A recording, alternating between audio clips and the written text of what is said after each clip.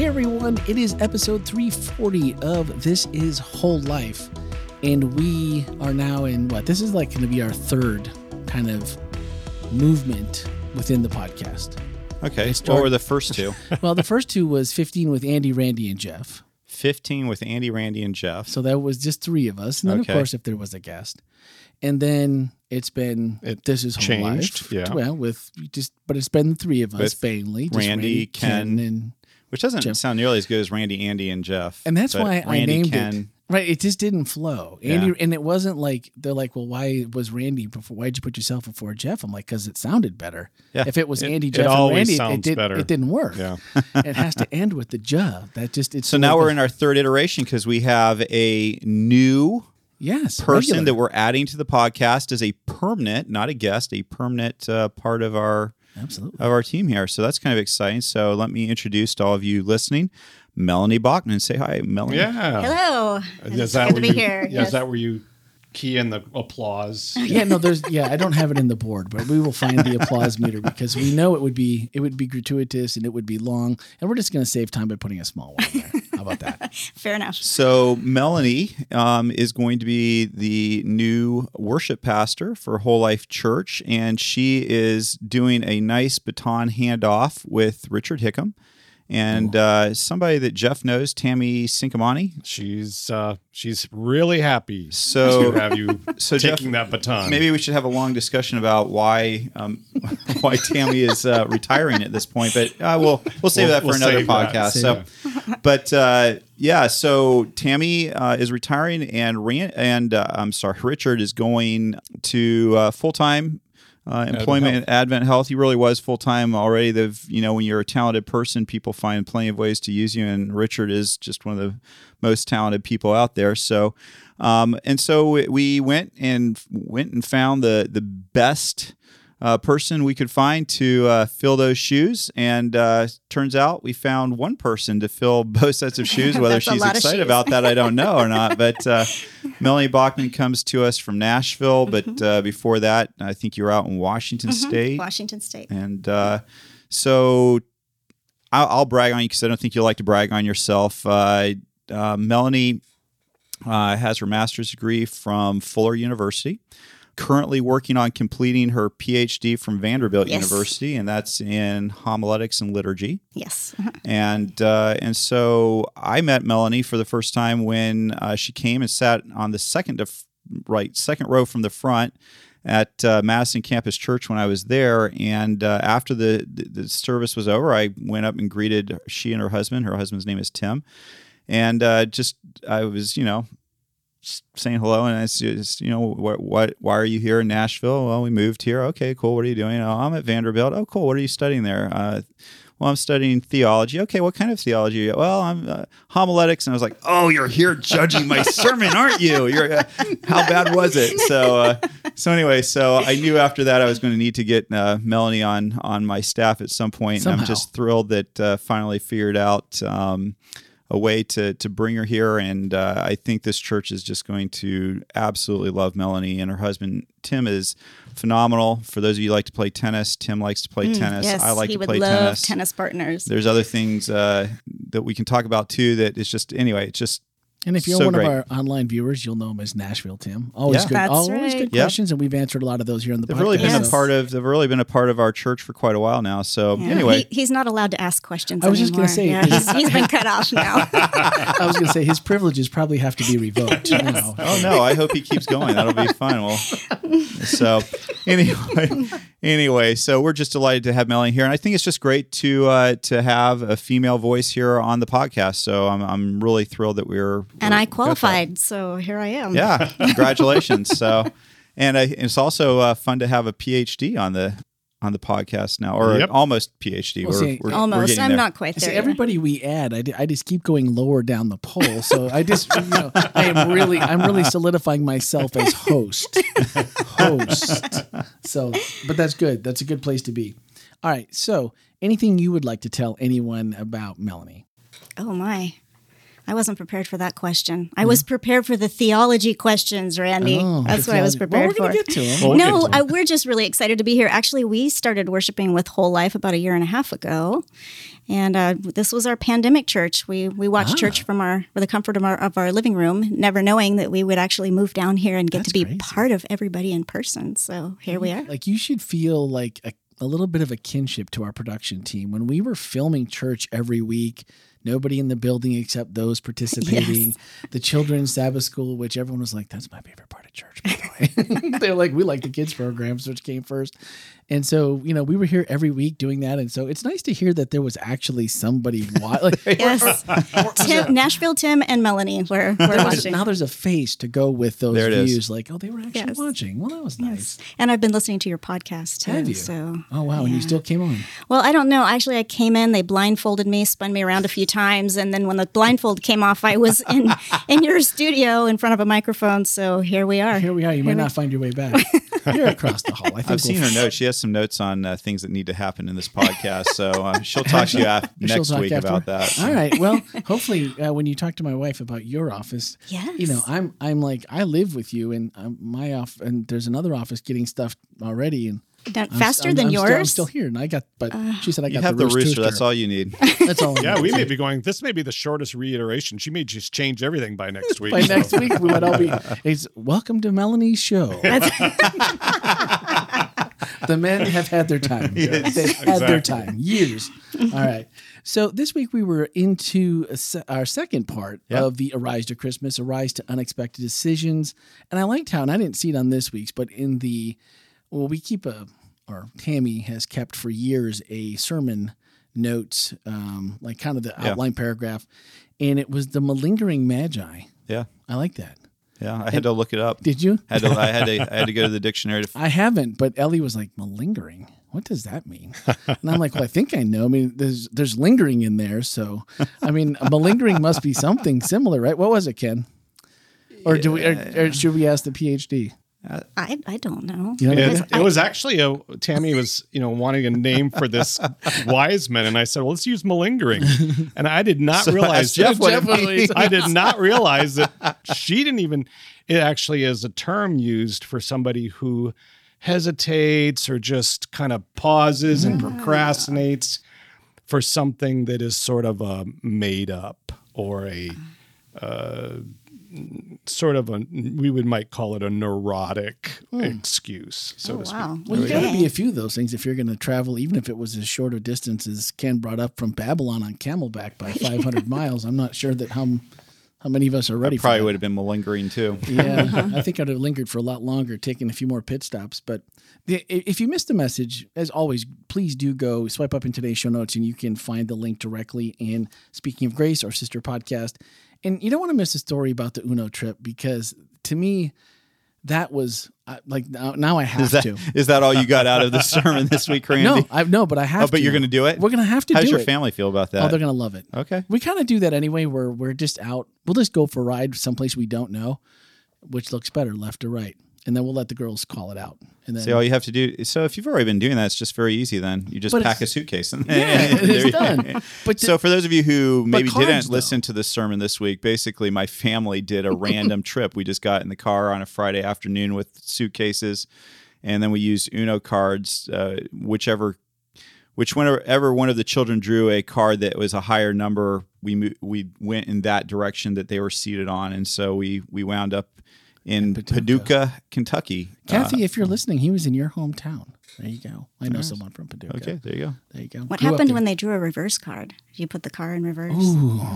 We did a Yui. Yeah, okay. That's awesome. So did anyone else have a good story like Ken, like of traveling weird stories? How long did you plan the story before, or how long did you plan that trip? Like, when did you decide? It wasn't like Thursday night and it's like, let's grab a deck of Uno cards and pack the bags. Let's go. I think it might have been Friday morning. Was it really? Yeah, I really think it was pretty random. I think I'd had the idea from a while back, but but it just hit me that morning. We've got a long weekend. Let's just do this. And we did that one time. We put I told the kids that we had a touch screen on the kind of the navigation and just touched a space on the map. And you couldn't go too far because the map had a circumference of about 40 miles. And then we just put a dot on there, and then the car just took us there, which was kind of cool. Oh, that is cool. Closest I came was Green Bay to Hagerstown, Maryland from a Friday at 5 p.m. and back home by Sunday at 10 p.m. for a wedding. Wow.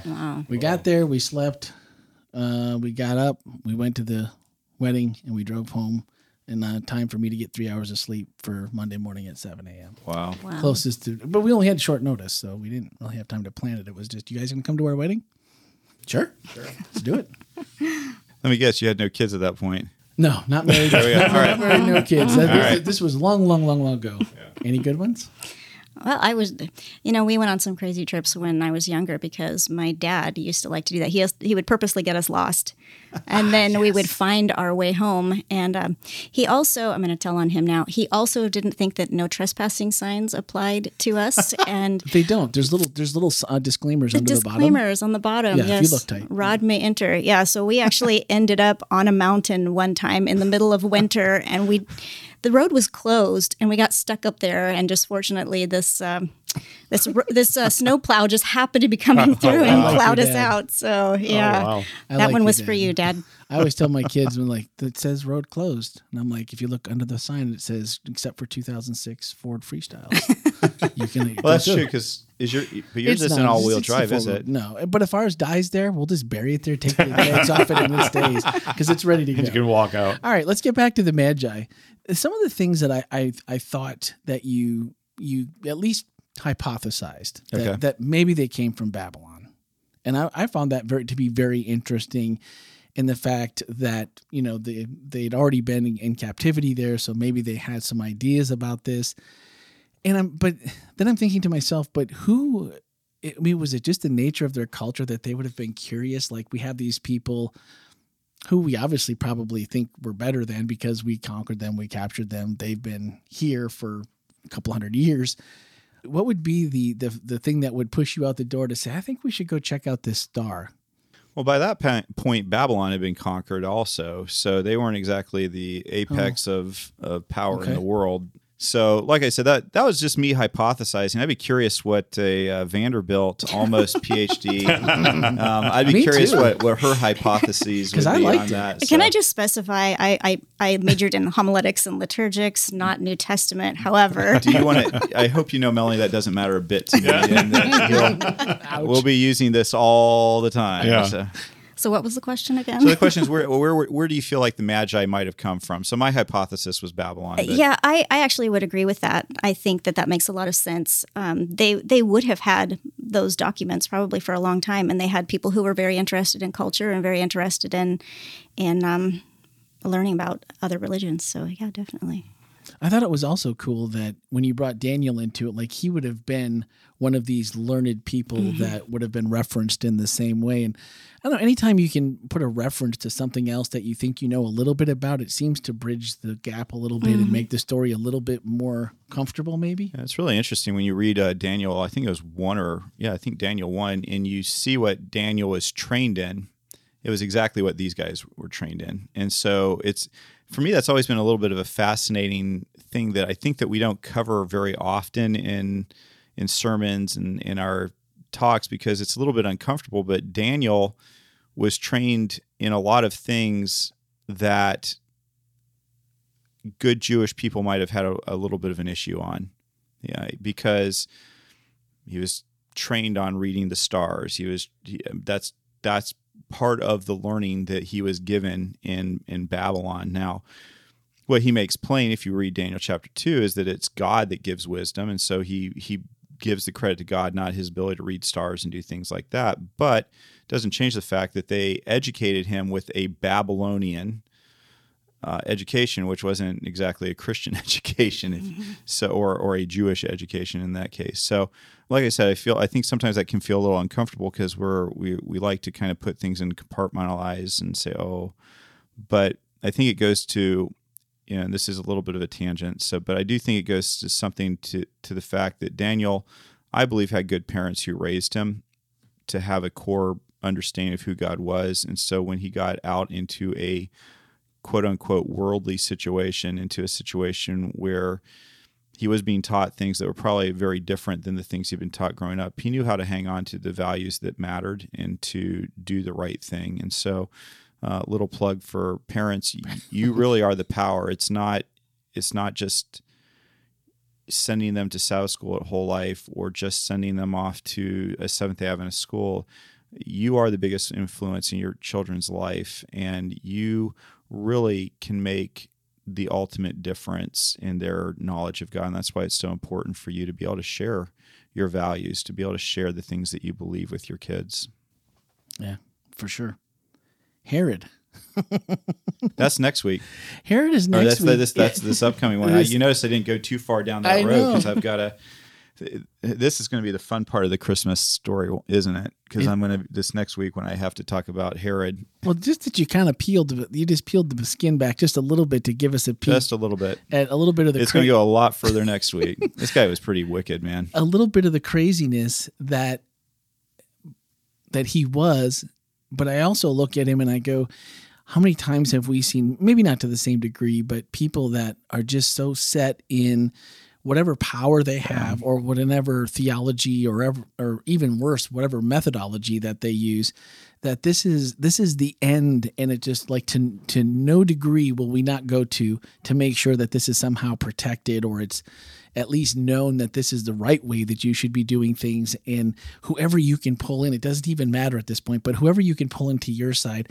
And I thought that was just an interesting sidebar. I know we weren't going to go too deep into it just because that's next week, but the fact that, you're taking out family members, that's, part of that faith journey for the Magi. I'm sure they understood pretty quickly how crazy Herod had to be when they met him. Or do you think he was a little bit more slick than that? You know what? I think in that time and place, they were probably pretty accustomed to crazy kings. And they did have if they were from Babylon, they'd heard, if nothing else, they'd heard about Nebuchadnezzar, who wasn't exactly.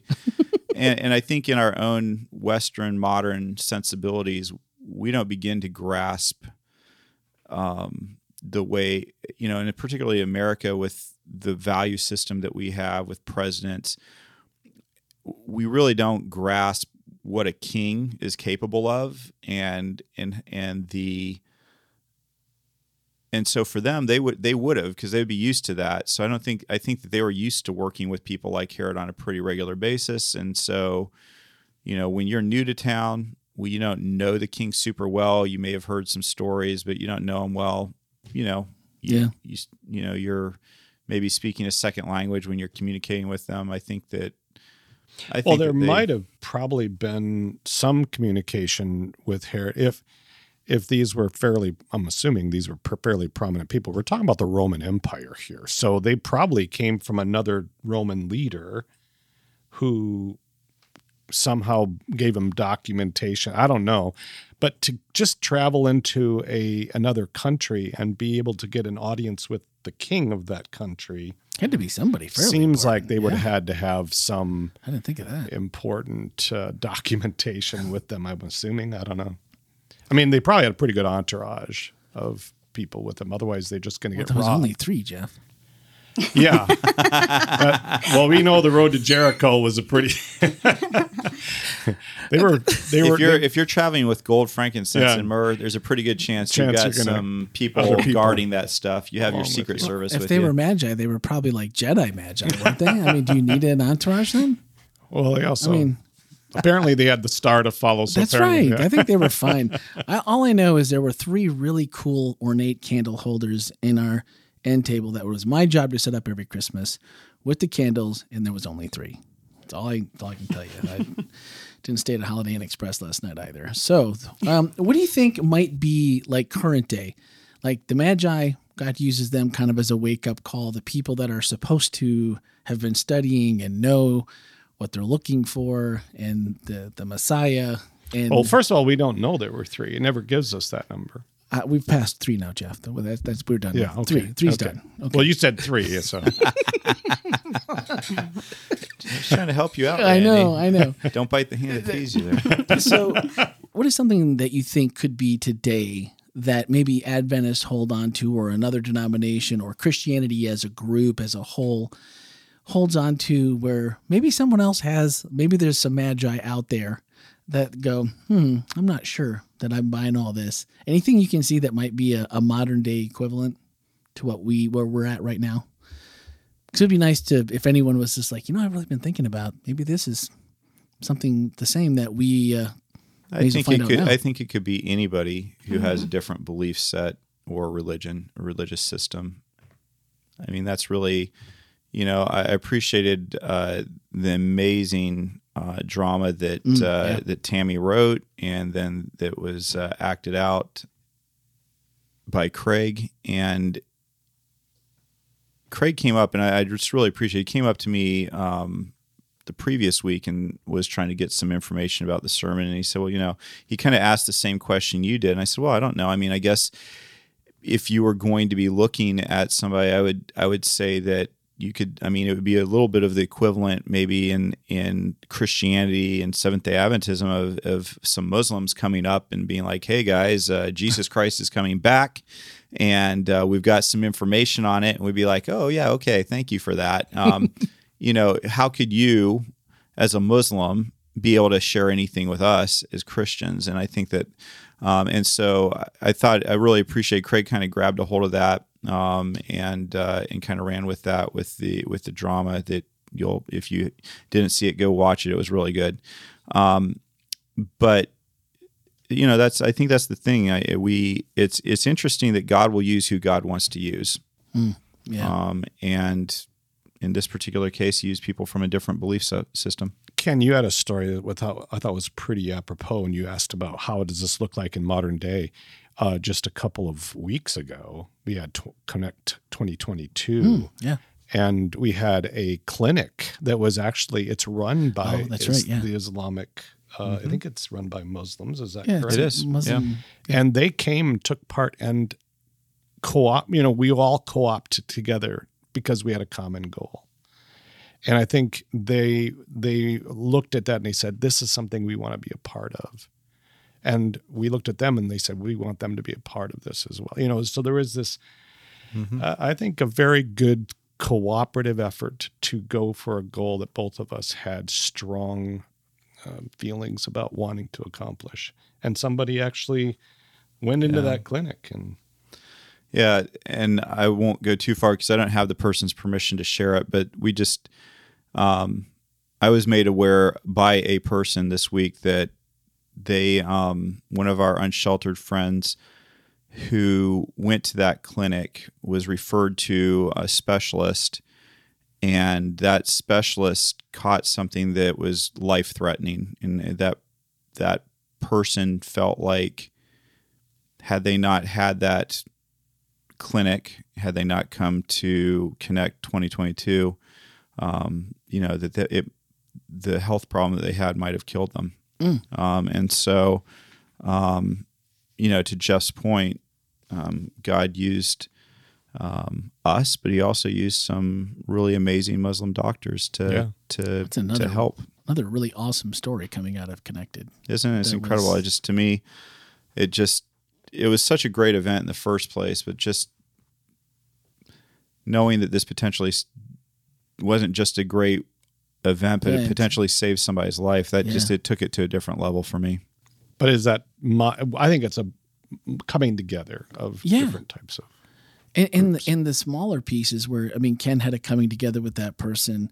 I know I had a coming together with Edwin that I mentioned a couple weeks ago, and other people that saw and met people there that they've run into again. And it just seems like the Holy Spirit is planting these seeds that when like you said, we came together and just decided that we can all do this together, and obviously for the better, because I think we can see that in the results. One of the things, almost ready for questions here, one of the things I thought about is a lot of new Christians, or maybe even more so Christians that have been damaged by the church. They hear stories of like the Christmas story, and it's like, well, that's one I'm pretty solid on, right? There's 3 magi. There's, we have the story that gets told in dramas when we're little kids, in plays and things like that. And then you read the Bible story out of a book, not necessarily out of scripture. And then you read the scripture. But then by that point, by the time you're old enough, maybe to get past the milk and get to the meat, your mind already knows the story. So it kind of fills in the blanks to what you already think you know. Those three magi, they hold on tight. They don't want to let go.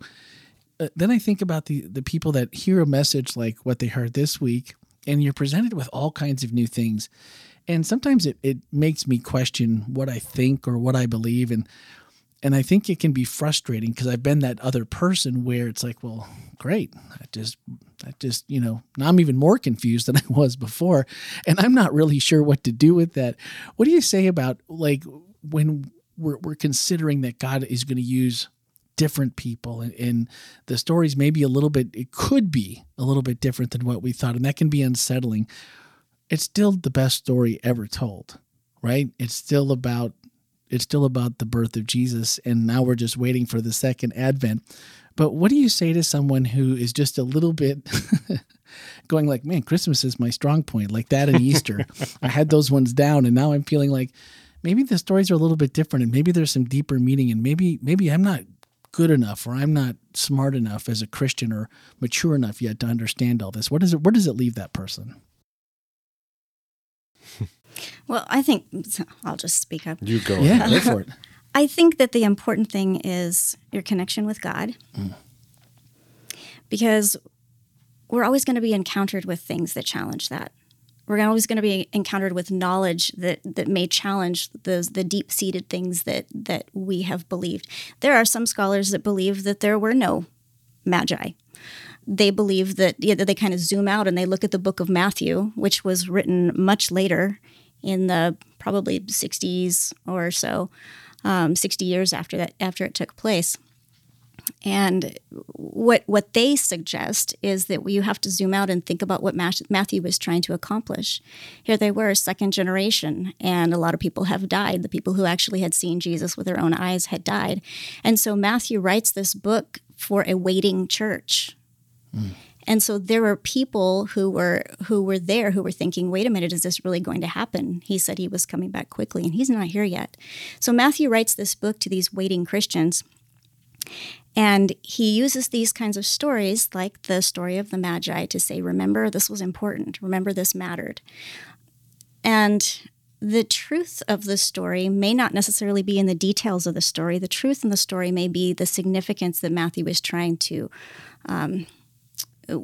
share. So, I mean, for me personally, it doesn't matter if there were 3 or 5 or, what gifts they brought or how many camels or even, honestly, if they didn't come at all. That doesn't change my belief in Jesus. Keeping the faith in Jesus first, letting the details be what they be. Yeah, I'm a bad one to ask the question that you asked, too, because, like, my favorite thing in a sermon or a book or whatever is to be surprised. I love it when I'm like, I never saw that before, and there it is. Yeah. And you might kind of get that impression from the way I preach. I love to look at things from a different angle. I love to come at it in a different way. So if there are people who are thrown off kilter by that, I apologize. I know some of us just like to let's just hear the story the way that I heard it 20 years ago.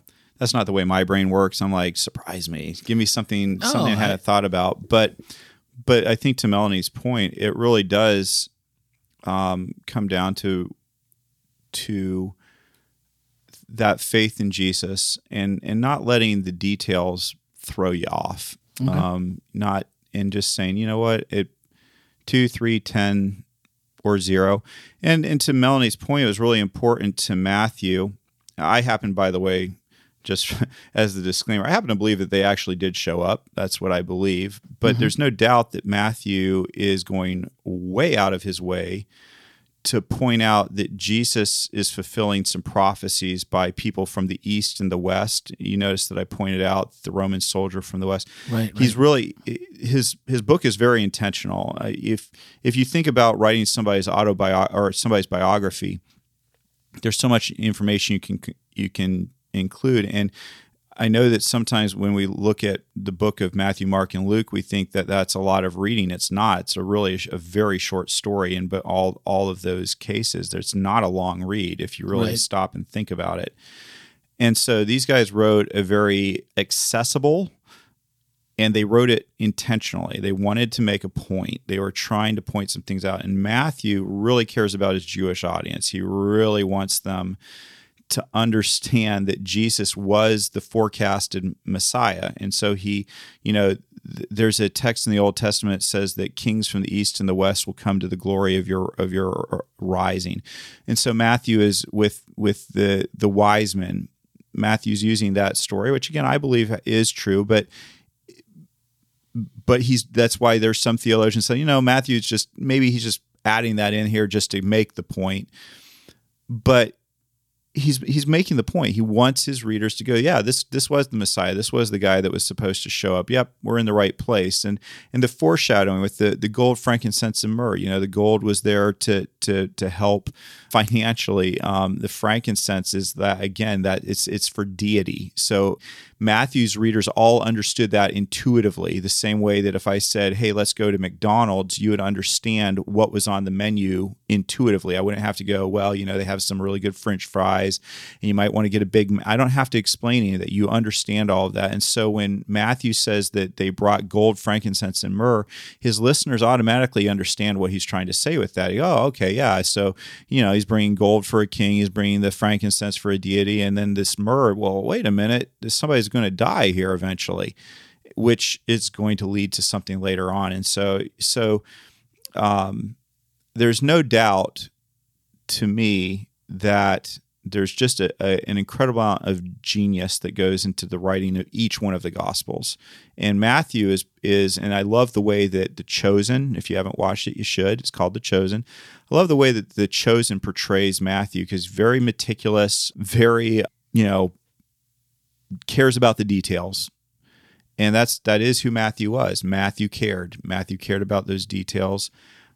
And again, Melanie will tell you that people argue whether it was actually Matthew that wrote it, but but I believe he did, so we're going to go with it. So, no. Anyone gone to the theater yet to see the first Not 2 episodes? Yet. No. Okay, no spoilers. Sorry, not going to do it to you. Don't do it. Man, Matthew. Anyway, something to look forward to. You should go, by the way, because it's worth every penny to see it on the big screen. Let's get to the questions, because I think we answered everything else I had thought about up to this point. Okay. Deanna wants to know, it's humbling to think how many moving parts had to come together for this event to happen.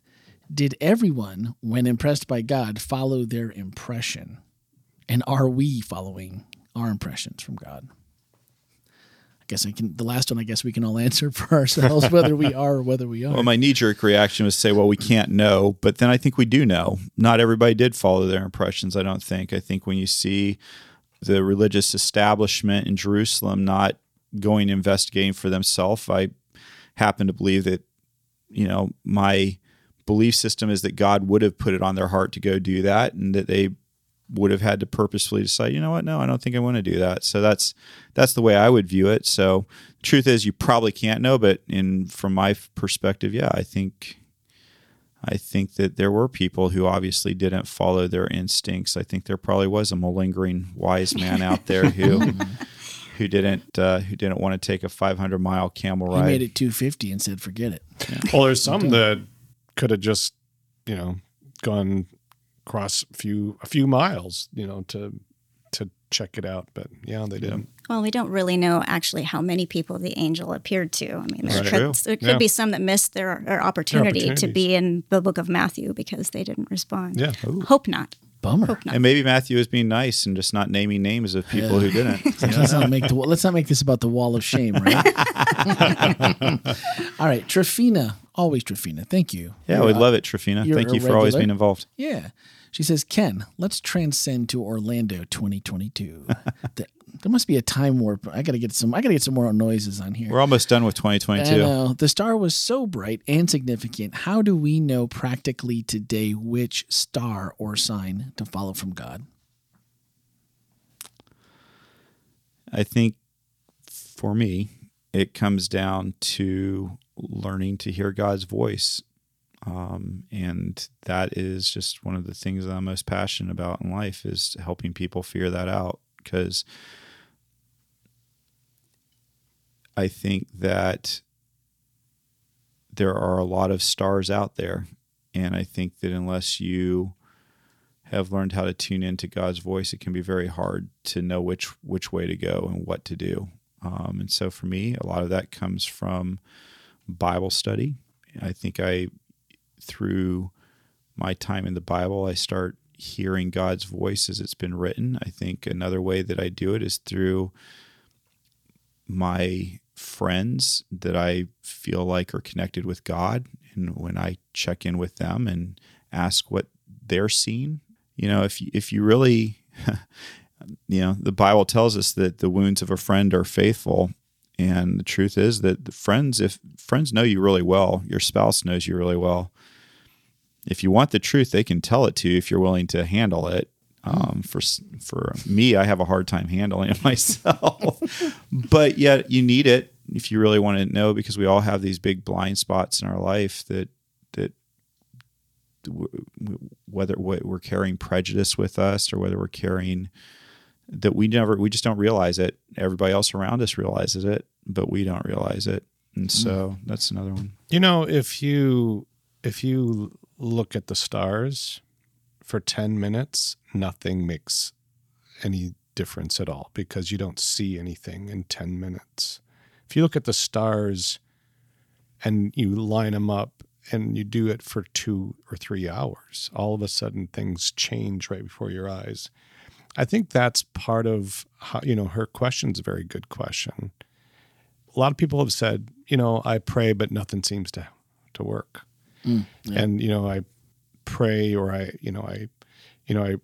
try to do this. And I'm not saying that you're not doing it long enough. That's not what I'm saying. But I do think that we disregard meditation and taking time on a consistent basis because we are so impatient and we want things to be happening right away.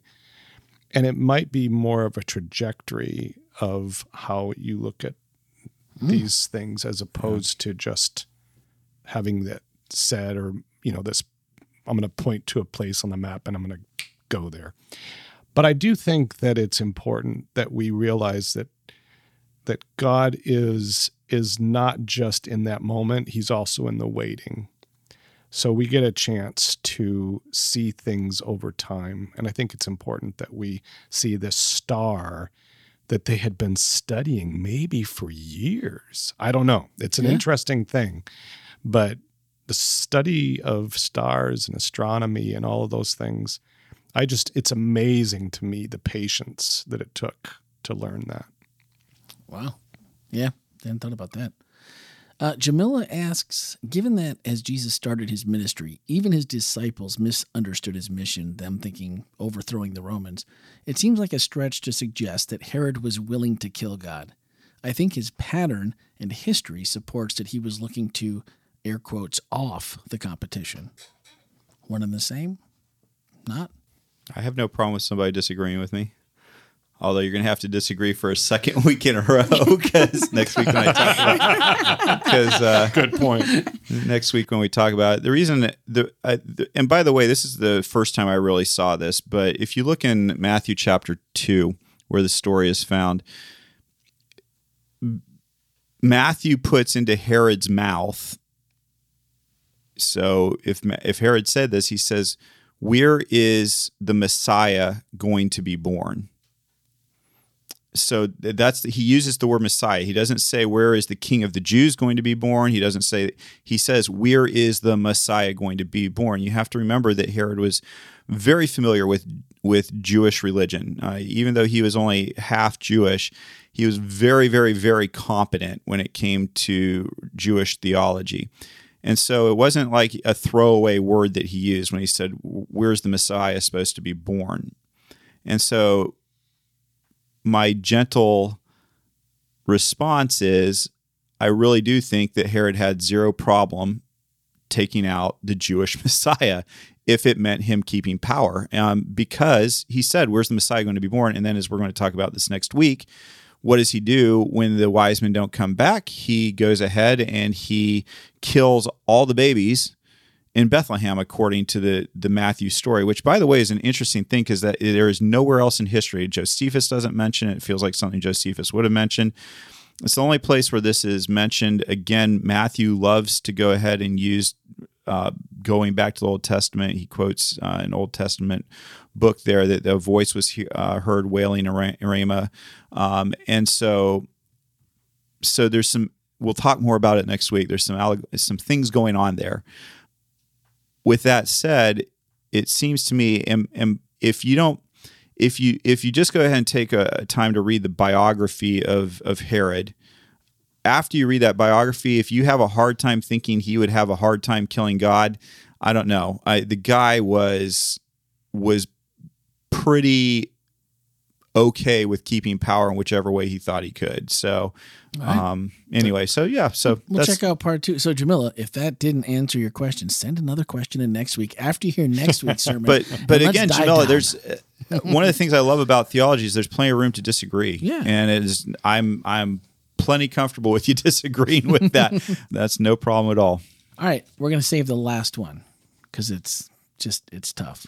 So I'm sorry, Melanie. So you're looking at Melanie. So yeah, so you're going to send a tough question that way. We have Perfect. to. I mean, one actually had your name in it. So yeah, you had to look at me for that one. Why do I feel like a hazing is about to happen? I don't know. Maybe. Hazing So question. this is from Anonymous, lowercase spelled correctly, because we have a lot of different Anonymous. This isn't from Tim in Nashville? No, well, it doesn't say so. You never know. You never Okay. know. Well, you tell me. Maybe it is. You might have you'd be like, No. How does one strengthen their faith?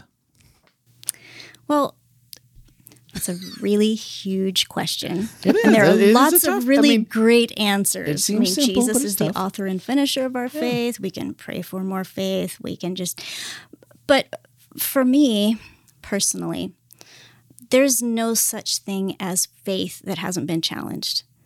If you have a belief that hasn't been challenged, then that is a belief. It's not faith. Faith has to have that sort of dark side of the moon element to it. So if someone recognizes that they want their faith to be strengthened, or they feel like their faith is not strong enough, that's a great start. Okay. That's Look a for great those start. spots where you've already kind of gotten smacked around a little bit and go, yeah, that might be Well, and part of the process. don't be discouraged, because I think it's something that develops over time and over relationship. And I also think that there's an element in the fact that God is big enough to fill in the gaps of our faith. So if we don't have enough, or we feel like we don't have enough, we're still safe. Still safe. Still safe. See, I was gonna go there with a question of my own, and then I realized there was one in there. But I was just gonna say, usually, for me, and I wouldn't suggest it. It's usually trial and error. Poke the bear, and then after you get smacked around, you're like, whoa, what was I thinking? I don't know. You have a different definition of faith. Right? Yeah, it was. So definitely go with. Whoa. I'm going to go with the. I'm going to go with the other one. Yeah, I would too. That's why I asked you, because we obviously needed a better answer than Lorraine. That was clear before it was written. So one of our whole life reflections asked this week, who do you write off as not having any religious wisdom and or relationship with God? And I thought that maybe write off was maybe a bit harsh, maybe a little velvet sledgehammer there. But who do you to me, I thought of it as, who do I look at and think, I don't think they know what they're talking about. Come on, Randy. There's nobody you write off. I write off. There's people I write off. No, I mean, I just want... So many people, which I don't want, but I do. No, I know. I think we all do to some degree, whether it's a total conscious effort or not. But when faced with actual, even if I don't like somebody, like we don't gel, we don't mesh, we just need to be in opposite corners or not in the same room at all. So many people over my life have called me out or surprised me by saying something that you're just like, did you read that somewhere? And not giving them credit, but then realizing that everybody has a talent in some way, some strong point, something that they're rooted in, just like we are with our talents. I don't get as offended as I used to, or I'm not as black and white as I grew up to be or I was taught to be. And that's been a long road, don't get me wrong. And I'm not saying that I don't ever do it, because I'm sure I do. But it was more cautionary as to what are the little things. Maybe we don't just write people off, but we just kind of, oh, that was cute. That was nice. Oh, that was warm and fuzzy. Or instead of just really taking what someone is giving you a genuine answer to something that you might be missing, just like the religious leaders. And I mean, the Magi came to it and they're like, there's no way they could have anything to do with this, or they would have any knowledge or something that we didn't understand. I think that's where the slippery slope of us just assuming we know everything. So maybe not always a write-off, but just the little sneaky ones that we don't realize are there. That's kind of how I took it. All right. Next week, we've already discussed, right? Unexpected challenges. Herod had challenges. Didn't he just eliminate challenges? I put my thumb on you. Maybe Jesus had the challenge, or his parents had the challenge of avoiding Herod, huh? See, I didn't think Ken had it in him, and then there he just it surprised me, so there I did it. Sorry. Should have known. So you survived episode 340, which is episode number 1 for you. Well, that's true. Yeah. And we'll see if Ken lets me come back next week. This might have been my permanent position for one episode. I think you're back next week. Wondering if we're going to be back next week. I know, right? Just Randy and Melanie. Man, that means we need new theme music again. Talk on it. We're going to have to totally redo this. Ken, at the end of his message, had something, just a short couple sentences that I thought really were something that we should think about this week. We would be foolish to think that we are somehow intellectually superior or morally superior to the Jewish leaders and the Jewish people in Jesus' time, because human nature is human nature. God has prepared a table for many to sit at. There will be people at the table that will shock you. And are you on a faith journey with Jesus that will allow you to be at that table that's been prepared for you? Do you want to be at the table? Do you want to be on a faith journey? Faith involves action always. What about you? Are you open to Jesus leading you? And that's a lot of questions, but there's also a lot of reward in there too for those questions. And just stopping to think about, as everything now, we're past Thanksgiving, we're on the fast trip to Christmas and everything that involves, whether you like it or not, that's the new trajectory. But maybe just to stop and think about that one this week would do us all a little good as we head into Christmas. So anything else? We'll see you all again next week. Thanks for listening.